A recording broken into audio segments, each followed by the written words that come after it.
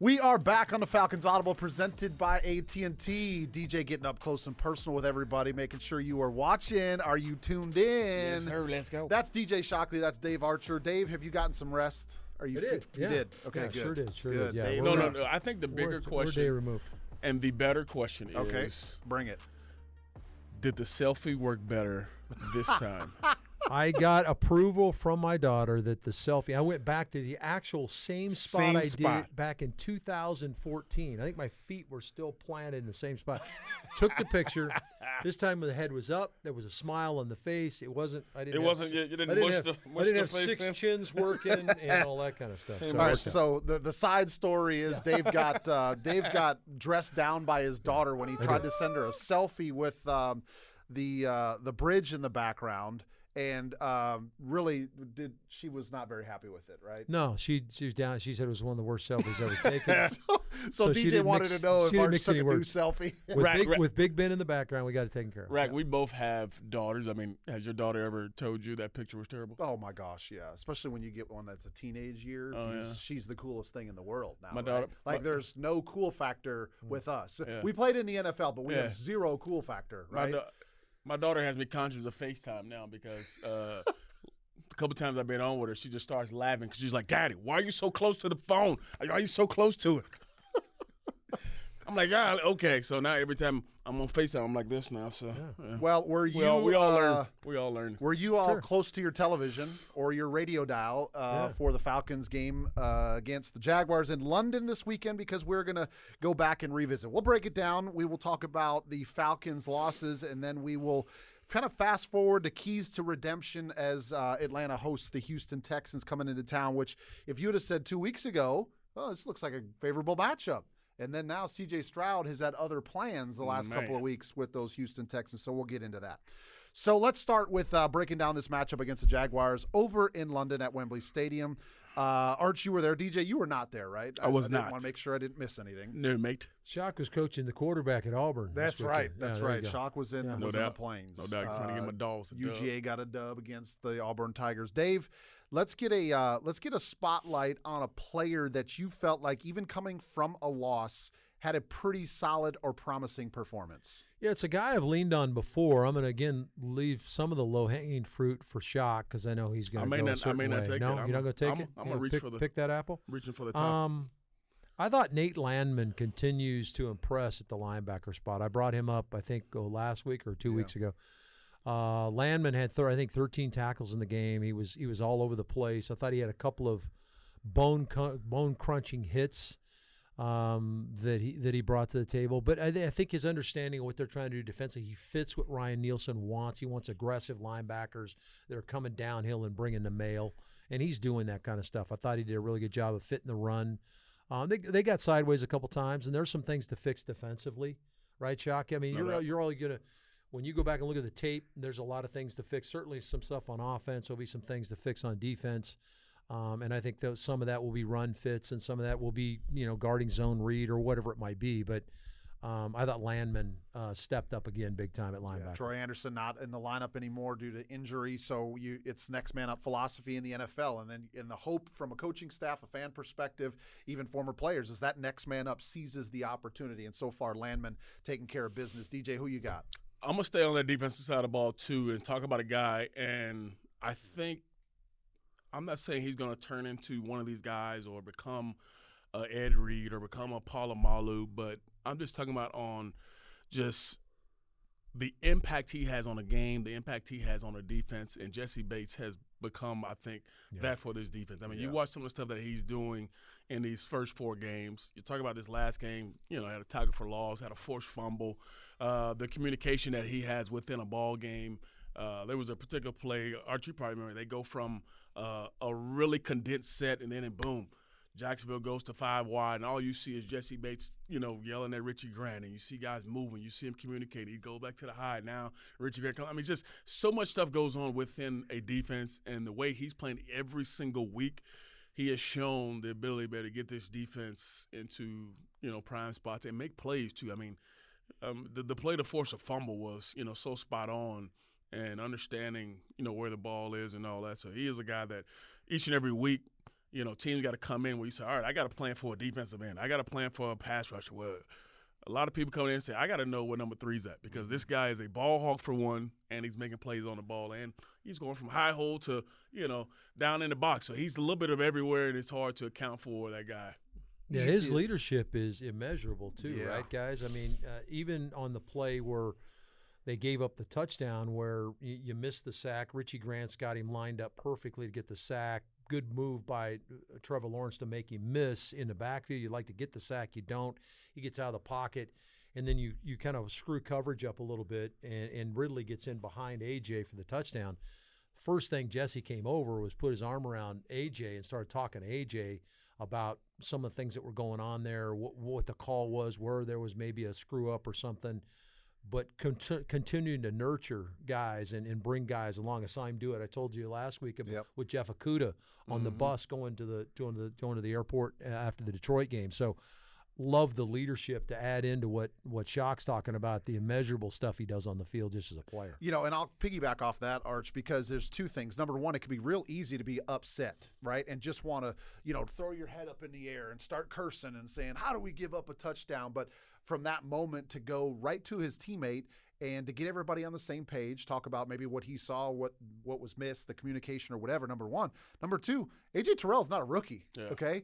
And it just shows that it doesn't care. It doesn't matter for him. Like, Jesse Bates might do the same thing with Calais Campbell. That's the type of person he is, the type of leader, and I think it's safe to say that Atlanta did their homework and found one of the best safeties in the game, and glad to see that he's on the Atlanta defense. I'm just going to highlight one guy. I'm not going to get Bijan Robinson because it seems like we talk about him every week, and everybody knows how special he is, and he continues to go out there and perform. But I'm going to talk about Jonnu Smith.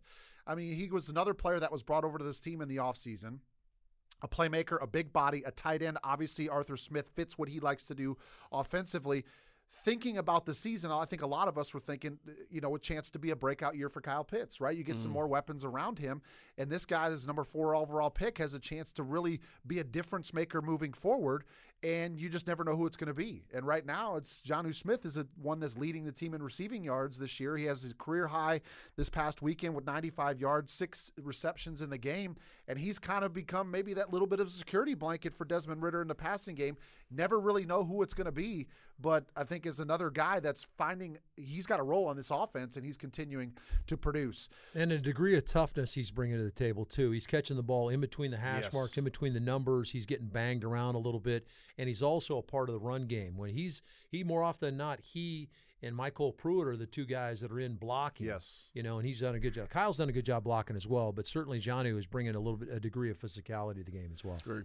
So that's kind of a spotlighting some guys that we did feel like had positive performances. But at the end of the day, when you come away with a loss, there are, just like the coaching staff, just like the players, you got to come in and what I would say is face the music, right? That's kind of the ebbs and flows, the emotional roller coaster, if you will, of playing in the NFL. Is sometimes you come in and you get to celebrate. You get Victory Mondays. They talk about how great things were in the film room.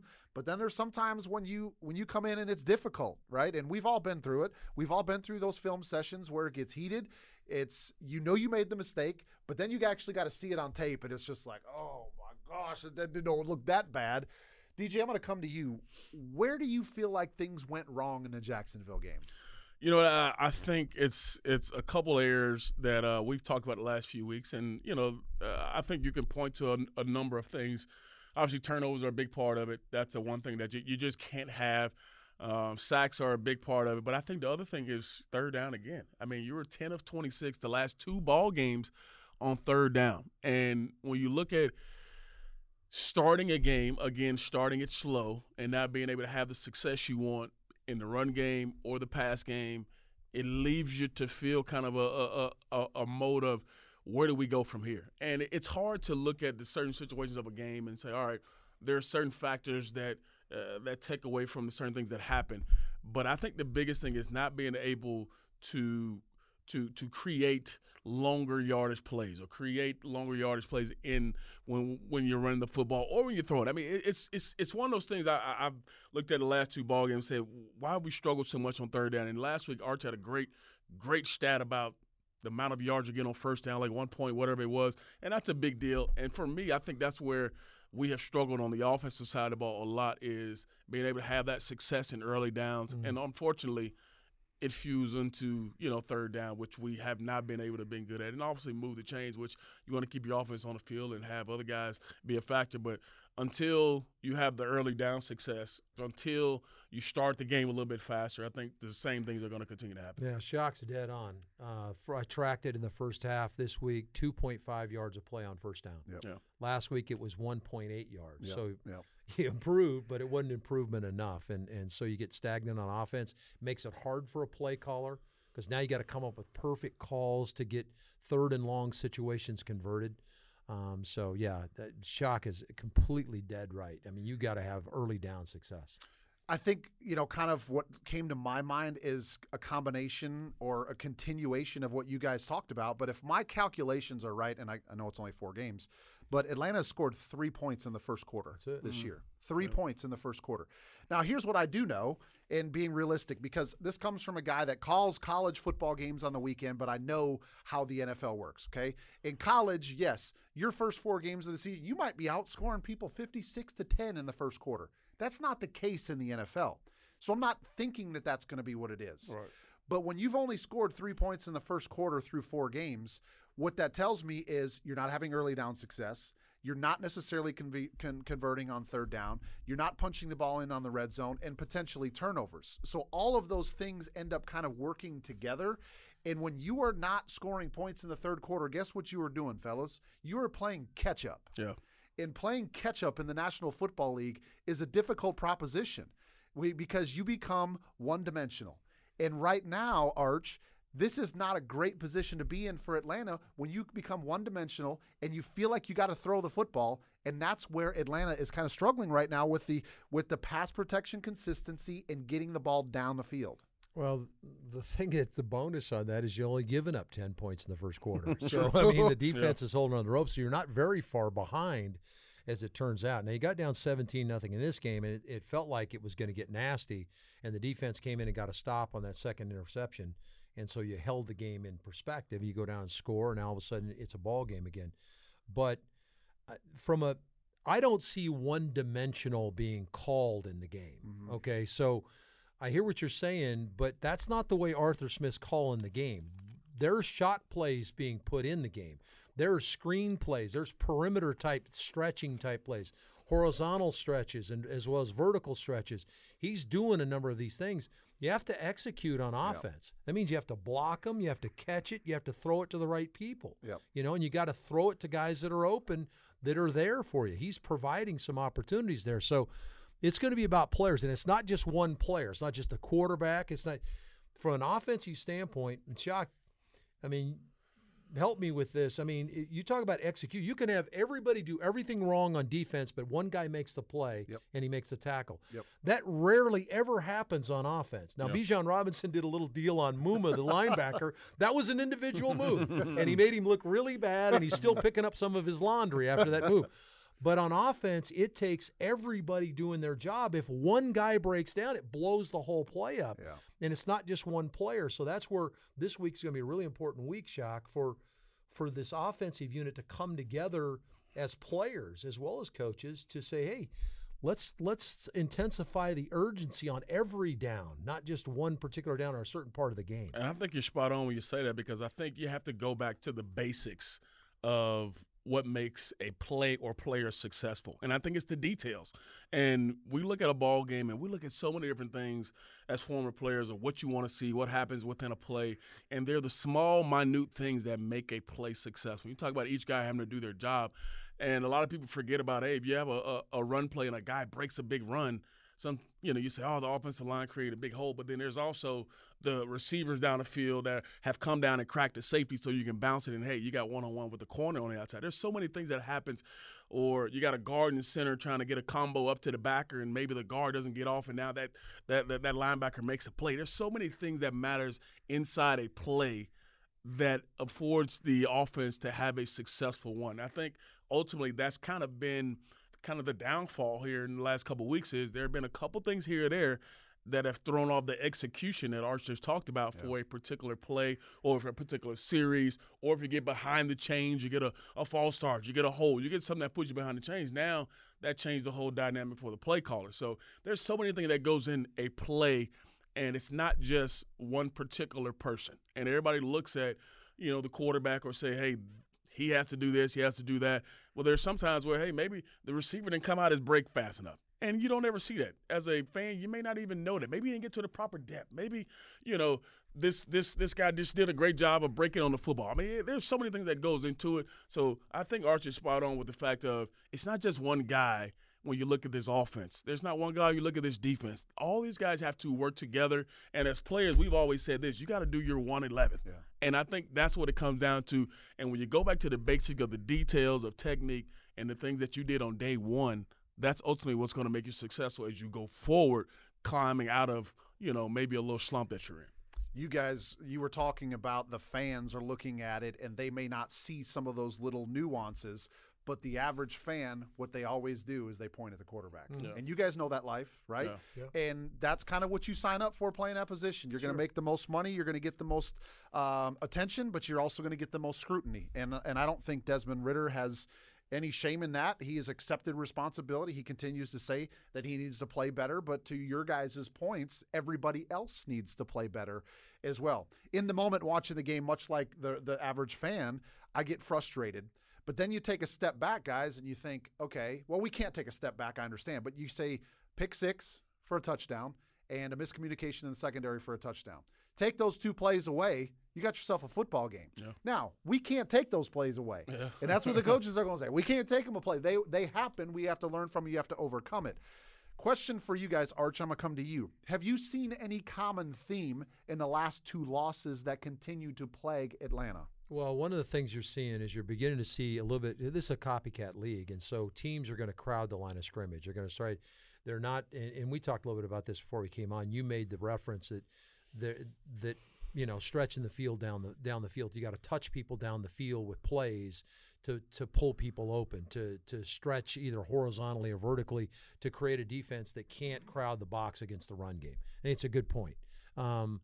You also have to, when you have opportunities to get guys the ball or guys have opportunity to make plays, goes back to what Chuck and I were talking about, have to execute that. Because if you miss on those, then all of a sudden the box gets tighter. Yep. And it gets tighter. I've got to hit those shots. If I've got an option route to the outside, I got to put the ball on Bijan and get him the football, get a first down. Now all of a sudden I'm worried about Bijan getting on the edge because, I treated him as a one-on-one player. Now all of a sudden I got to have another guy over there. Maybe now that takes another guy out of the box. See, that's how it spreads the box out a little bit.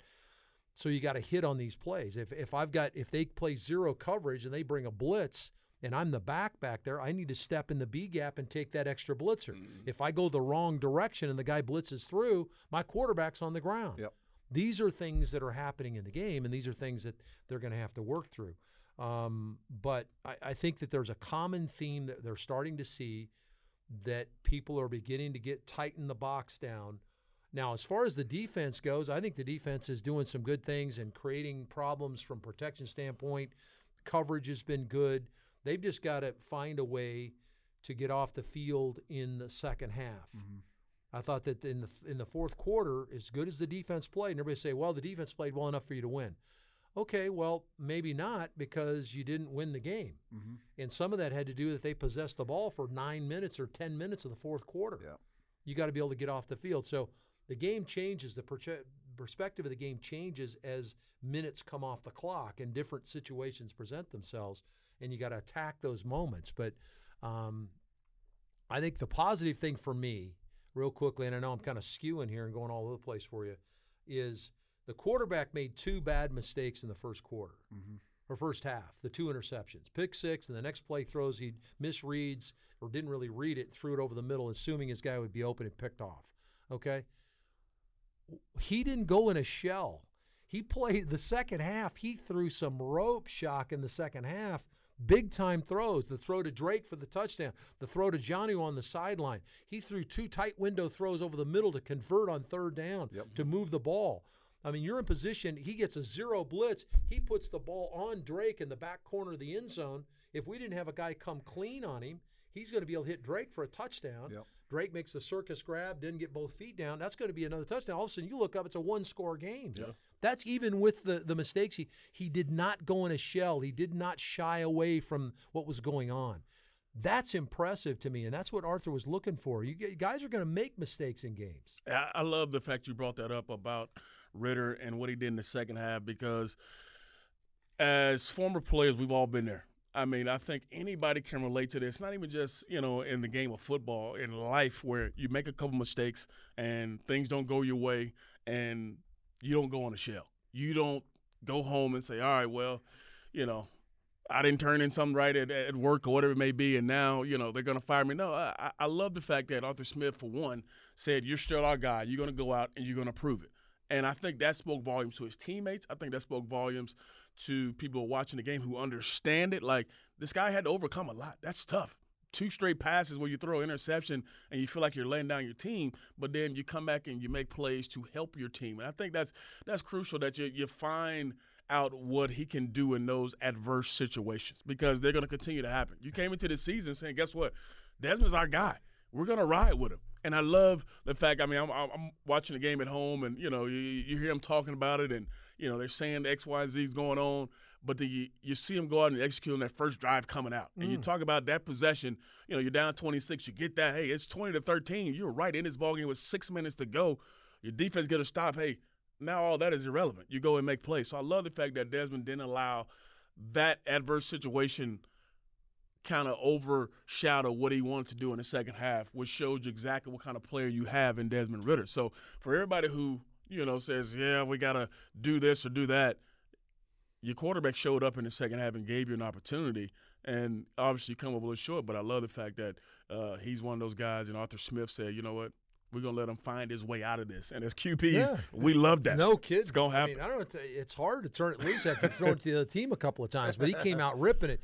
But I do think that that's important. And so all that being said, hey, this is rosy. We're trying to paint a rosy picture about Desmond Ritter, and I think Ritter's got great potential and great ability.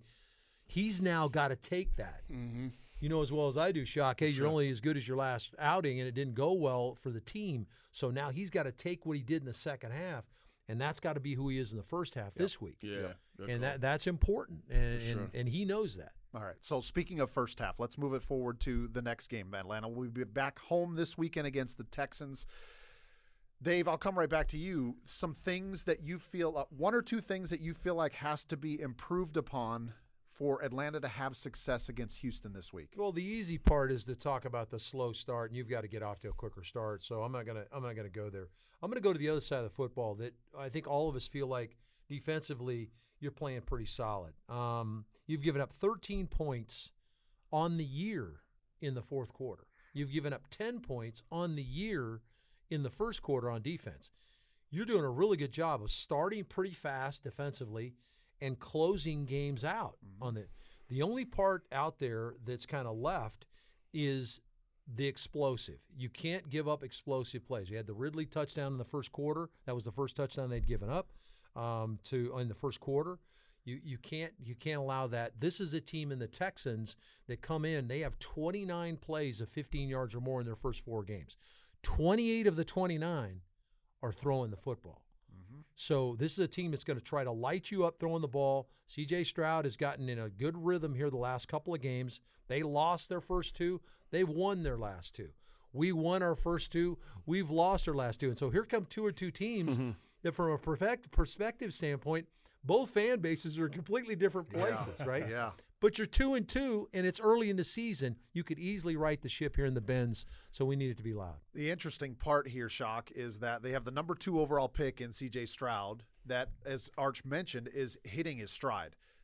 Over 1,200 yards passing already, so he's averaging over 300 yards a game. Goose egg, Threw for a career high 384 a couple weeks ago against Indianapolis. And even though they've got a banged-up offensive line, they have not given up a sack the last 2 weeks. And they mentioned they played against Pittsburgh last week. Pittsburgh got a couple of dudes that can get after the passer. No doubt. So what kind of animal are they facing with the Texans this week? I mean, I think you painted a picture of one.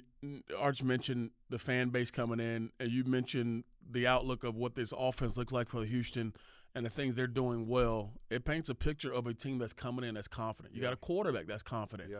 And the one thing that can give you some hope is the fact you've been able to create chaos for a quarterback the last couple games. And the Falcons did that. I mean, you saw David Onyemata have a sack and a half in his ballgame. You saw Grady collapsing the pocket. You saw Bud Dupree. And you're doing this with 4. And that's something that we haven't seen in a long time around here, is creating chaos with 4, getting after the passer. And this is a game where if you allow a guy who's coming in already with confidence to sit in the pocket and give him a couple hitches and find a guy, he's going to find a guy. Yeah. And you mentioned he's coming in. He's got 0 interceptions on the season, too. That tells you this guy's not just throwing it to anybody. Yeah. And you mentioned not getting any sacks.